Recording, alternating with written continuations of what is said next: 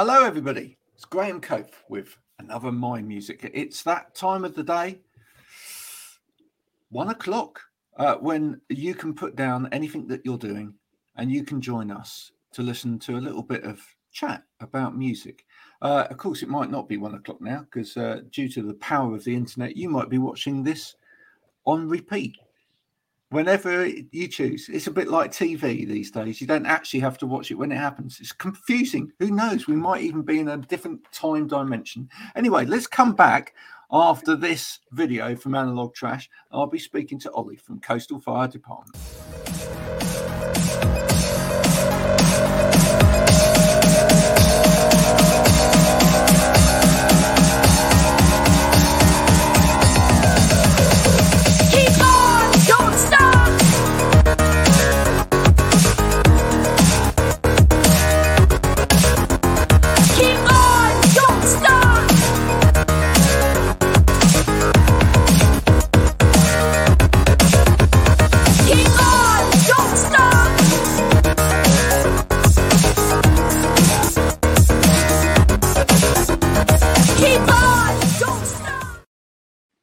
Well, there you go.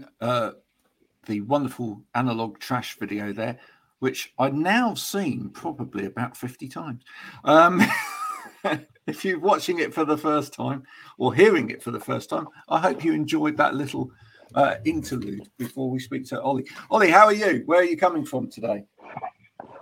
So I'm in Guernsey, sunny Guernsey, and I'm really good, thanks. Good. Guernsey, yeah. I stopped there once. Didn't actually get off the plane. It's one of those places. Okay.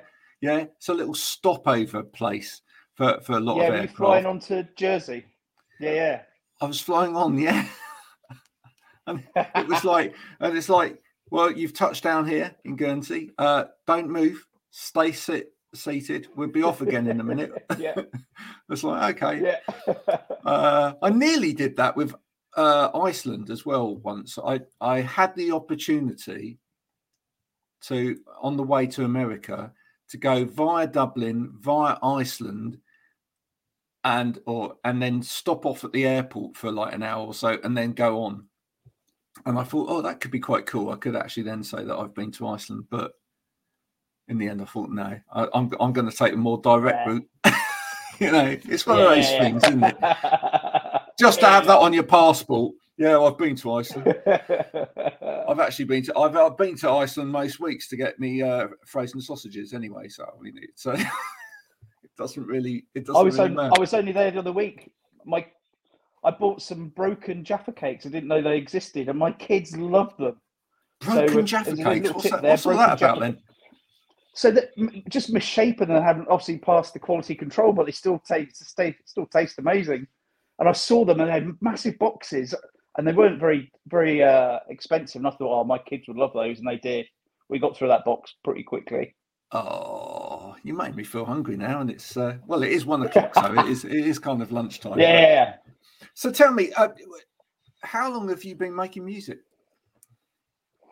So Coastal Fire Department has been making music since about 2013, I think. Right. We've been through a few sort of band members, and we've been through a period where we couldn't find a drummer. It's always the way. Drummers are really hard to come by everywhere. Every sort of muso I speak to across the UK, drummers are in 3 or 4 bands, and we just couldn't find the right drummer. And so it sort of went on the back burner for a while, and then we sort of got going again in 2018, and we've not really stopped since. Yeah. What do you think it is about? Actually, that's a really good point, and it was always the case years ago when I was in the band. Trying to find a drummer was such hard work. What do you think it is about drummers that makes it? Is it drums are really hard to play well? There's a lot of drummers, but a lot of them aren't very good. Or is it just the fact that the initial kit, etc., costs so much money? I mean, what is it about drums? I don't know. I hadn't thought about it. I mean, let's be honest, and you'll know as well. Some drummers are mad, so you have to either they're mad and you can put up with them because they're an amazing drummer, or they're mad and then you think this isn't going to work out. But I just don't know what it is. I wonder whether it is something to do with the kit. Very expensive to get into drumming. And also, to get really good at drumming, you need to put the hours in. I mean, our drummer Ozzy practices every day. He's got his own drum shed, and he loves it. And that's why he's pretty good. But yeah, and also sometimes you do come across a drummer and it literally is, you know, like, we need a bit more than that, and they haven't really got it. So yeah, it's just maybe it's difficult to find the right one. That some of them are mad. Maybe it's starting them at an early age. I think perhaps that's what we need to be doing. Perhaps we should be encouraging youngsters at an earlier age, and maybe that's the problem, right? Because at school, not being funny, but you always remember like kids going in with like the guitar on the shoulder or whatever, don't you, to school? Yeah. Oh, they're having guitar lessons. I mean, before that, it's the recorder or the flute or the trumpet or whatever. All things you can violin, carry. But let's break that down a second, right? I'd like to know, and perhaps we could do like some kind of massive survey across the UK. How many of those kids that actually went in with a flute or a trumpet or something like that, or a violin, actually ended up playing those things, right? Whereas, you don't see someone carrying a kit in, do you? Because you can't. But there's limitations in terms of how many kids can actually drum at once. But somehow we need to kind of find a way of doing this, getting more kids drumming at an early age. If there are any drummers watching this over the following week as it goes out, and you've got any ideas of how we can get more kids into drumming at an early age, please let us know. But I think it's crucial. I was very lucky. I was in a band from when I was 14. I was in a band with one of the world's best drummers. This is true. Yeah, absolutely. I was in a band with someone called Troy Miller. Now you can go and look Troy Miller up if you haven't ever heard me tell this story before. Anybody? This is absolutely true. So Troy was 10 when he started in our band. 10 years old, right? He had a really bad Axe kit. Anyone that remembers Axe? Nothing wrong with Axe, but it was these adverts in the back of the adverts. Other kits were available. There were these adverts in the back of these music magazines, and you could buy like a drum kit for 99 quid, a guitar for £99, a bass guitar for £99. It's probably called something else now. And we got him one of these really, really cheap kits, and that was his first kit. And I think he went through it in a matter of months. But he was 10 years old, really took to it like a duck to water, etc. Liked to play a little bit of piano and other stuff as well. Ended up being Amy Winehouse's drummer, Laura Mavula's Laura Mavula's musical director. Recently was involved in the writing of Diana Ross's new album. And he's done a bit, done a bit in his time. It all started out early, 10 years old. And two things about that. It was about encouraging him right from the outset. And it didn't matter if he made mistakes or whatever. It was just encouraging him and saying, look, practice, get better, practice, get better. That's what we need to do. Anyway, and at that age, that's all you need to do. You need to be super keen, interested in your instrument, and just go for it. Absolutely go for it. There you go. So me and Ollie have put the world to right in terms of drummers. Hopefully now there's going to be a. But you know what? Now I'm going to. So I run our Twitter account. So what I'm going to do is I'll put a poll up about drummers and where did you start drumming? Because actually I find that really interesting. There, the more I think about it, and of course you're going to have mums and dads. If you've got a kid coming home and say, "I want to be a drummer," they're going to go, "Oh no, couldn't you have another instrument that you could?" So yeah, it's really interesting. Yeah, why have we got such a shortage of drummers everywhere? And you know what else we should do, Ollie, is we need to make sure every kid's seen Love Actually. that famous bit in Love Actually where the boy falls in love with the girl, and he wants to win her around, so he decides he's going to become a drummer. and he puts the Liam Neeson character through hell, drumming away in his room, but he absolutely murders it. So that's it. That's what we need. That's what we need. We need that kind of encouragement. So, in terms of you, that's when you started Coastal Fire Department. Not that long ago in the history of music, but before that, you were doing music from a young age yourself. Yes. So before that, I was in a few bands in sort of my late teens.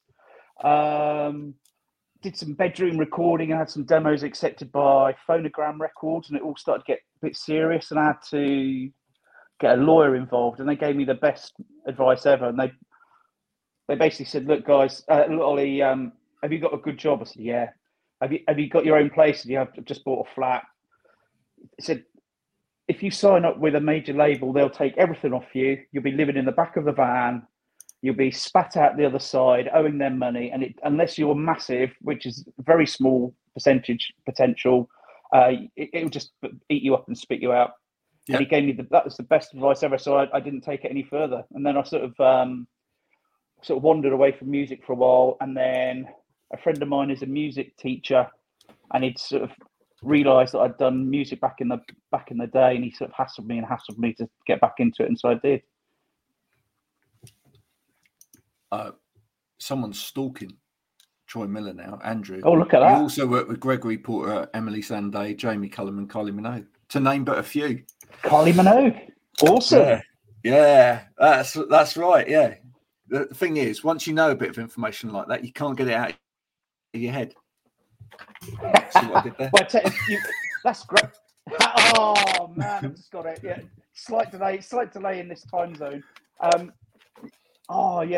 But what a CV to sort of even if it's not quite your bag, but to be working with those names and to be really doing it well in industry, fantastic. Yeah, no, absolutely. Well, what I would say is that there's quite a number of names which of people that you perhaps wouldn't know that he's played with there. The dog wants to get involved with the show today. Hey. There he is. Hello, Trooper Dog. Snarky Puppy, people like that. A lot more people on the jazz scene as well. So, but look, let's get back to your music. Heavily influenced, I would say, by the likes of the Pixies, who you've done the cover of yourself. What was it about that kind of music that really, really resonated with you? Yes, so what it was, I think, because I used to buy NME back in the day, and you'd read, this is in the days before internet and everything like that, and so you'd have to go and take a chance a lot of the time on buying an album or hearing it on John Peel or something like that. And I kept reading about bands and reading about the Pixies. And then I think I might have just heard one of their songs. So I bought the album Doolittle.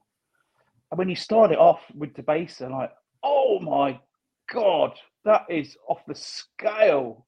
And then it went on. And I just thought those first four songs the Pixies did were just phenomenal. And then I thought, well, I've got to go back and buy everything else. So you go back and you buy everything else.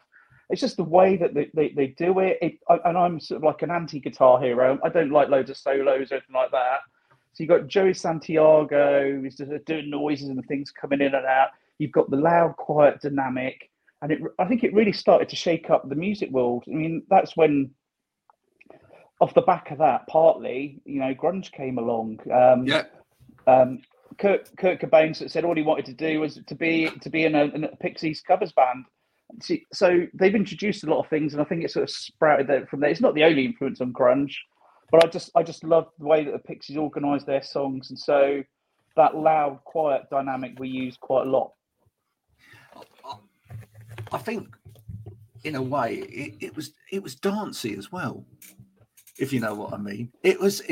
I remember going to nightclubs when that sort of music was played, and hearing songs like "Monkey's Gone to Heaven" in a nightclub, and there was an intensity about that music and a realness about that music, but at the same time, you could actually dance to it. There was at times a real groove and a real beat to it, and the bass line kind of carried your body along. Yeah. Kim Deal's bass carried your body along. And as you say, it really is. It's the sum of the parts, isn't it? It's the four of them somehow have got together. I can't remember how it was. So Joey Santiago knew Black Francis, and then Kim Deal answered an advert, and then she knew the drummer Dave. So it's the sort of chance to sort of come together, and then ultimately it just sounds absolutely amazing. What they've done together, it's just awesome. They just play their parts so well, and they're not trying to overdo everybody. It's just the sum of the parts, and it's the teamwork that makes the dream work for them. Were you also a follower of other stuff that was happening on 4AD, etc. at the time? Yeah. So 4AD. What else? So Cocteau Twins. I was very much into. The other thing I was very much into was Creation as well. So I was very much into Ride, Swerve Driver, My Bloody Valentine. You could reel them all off. So all of that sort of was happening, in the early 90s, sorry. And I was just mopping that up, shoegaze, grunge, alt rock, Sonic Youth, whatever. And I was just mopping it all up. Absolutely loved that. And I just think for me, that was the best era for guitar music. Even, Britpop came around at that time. Just in that 90s gap, you've got so many genres that just really came to the fore, all sort of guitar driven. I thought it was a great time. And the other thing I'll throw in is the Pixies artwork really grabbed me. And so we've actually used Simon Lavalastria, who's done some of the artwork with the Pixies for some of our artwork. So the artwork for our album and the artwork for the Gouge Away was done by Simon, who did the Pixies. And when you looked at it all, the music, the image, the sound, the artwork, everything, you're like, wow, it's just amazing. Just amazing. I don't think we get that anymore. How about in terms of your own stamp on all of that? The Coastal Fire Department sound, and where on earth did Coastal Fire Department as a name come from? So Coastal Fire, I'll answer that one. So we're in Guernsey, and when you look across the east coast, if it's a clear day, you can see the French coast. And I was walking, it's after work, so it's about 5:30, and I look across to the French coast, and it looks all sort of red, as if it's on fire. And I just thought, and I actually laughed to myself, and I thought, France is on fire. And then I thought, if they did have a fire on the coast, how would they handle that? And I thought, that's ridiculous. They wouldn't have a fire on the coast. And then when I came home, I looked up Coastal Fire Department to see if there was such a thing, and there isn't such a thing. I thought, great, what a name for a band. It means nothing, it won't offend anyone. And it's just silly. It just doesn't mean anything. It doesn't mean anything. Yeah, there's no such thing. No, it doesn't. Yeah, no, because if you had a fire on the coast, you'd use the sea, wouldn't you? Exactly. So I just thought, perfect. And things when I'm in a band, it's always the band has the last say in everything. And I floated all these band names, and Coastal Fire Department. They all went, yeah, that one. Okay, fine, done, sorted. That was it, really. What? So in terms of we know where, to some extent, where your inspirations come from. Where would you say your particular? Oh yeah. What's your particular sound?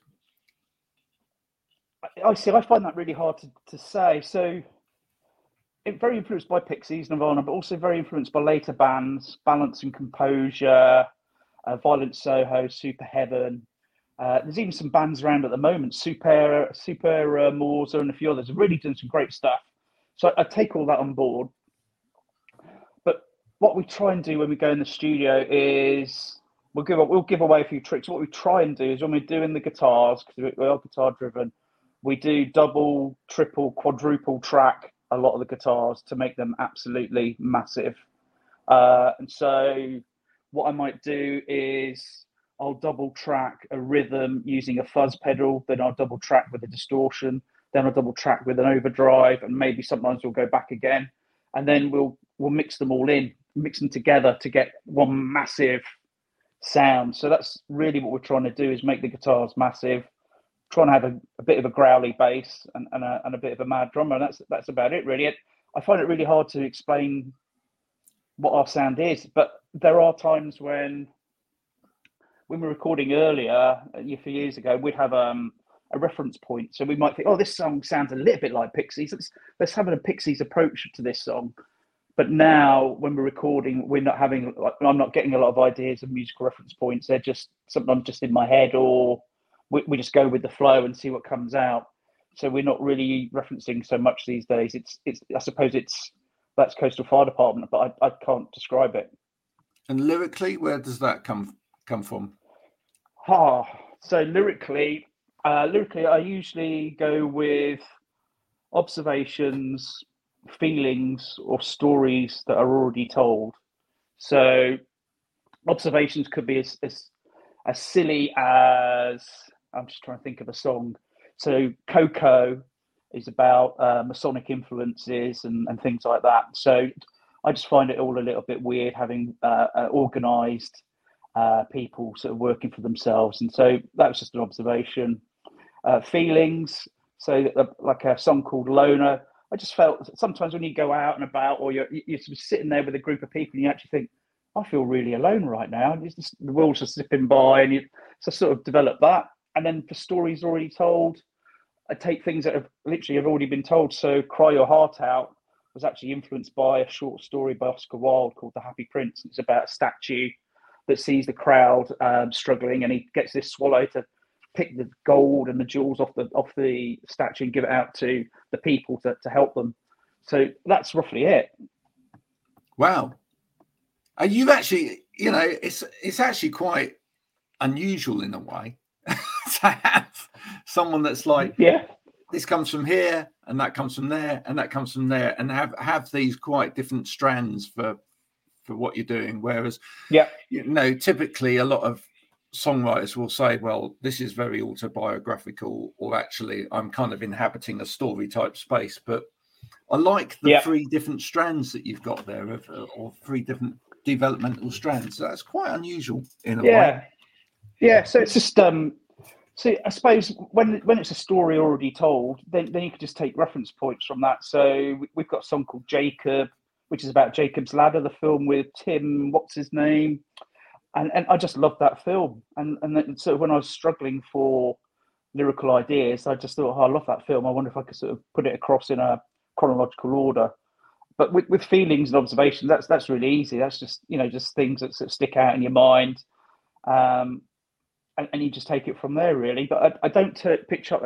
I do hear people sort of saying, "Oh, I really want to write a song about the underprivileged in the world and this, that, and the other, and blah blah blah." So I did. And I don't turn up deliberately trying to do something. I just go with the feel and the guts, and then sort of see what's going to come out, and then sort of develop it a little bit. So, have any member of the Pixies actually listened to your album? That's what I want to know. I don't think so. I work with someone who is close to the Pixies. Their son manages the Pixies, and I'm told that they are quite aloof. They don't even talk to each other. They just turn up at gear. They don't even do sound checks a lot of the time. They just turn up, don't even talk on stage, deliver the set, and go off and do their own thing. So I don't think any of them have probably heard our version of Gouge Away. And obviously they have, but they're not telling you. I mean, we try to do a homage, so we try to do it justice, but we also tried to put a few spins on it, and also we sped it up by 5 beats per minute just to give it a little bit more zip. Yeah. I don't think they would have listened to any of our music, to be honest. Do you know what? If any of them had, I would be over the moon. Even if they said, "Yeah, I didn't like it," that'd be cool. Well, what we'll have to do is we'll have to tag them in to this. Yeah. And maybe I'll tag in Christian Hirsch as well, because I know that she knows Mr. Black Francis.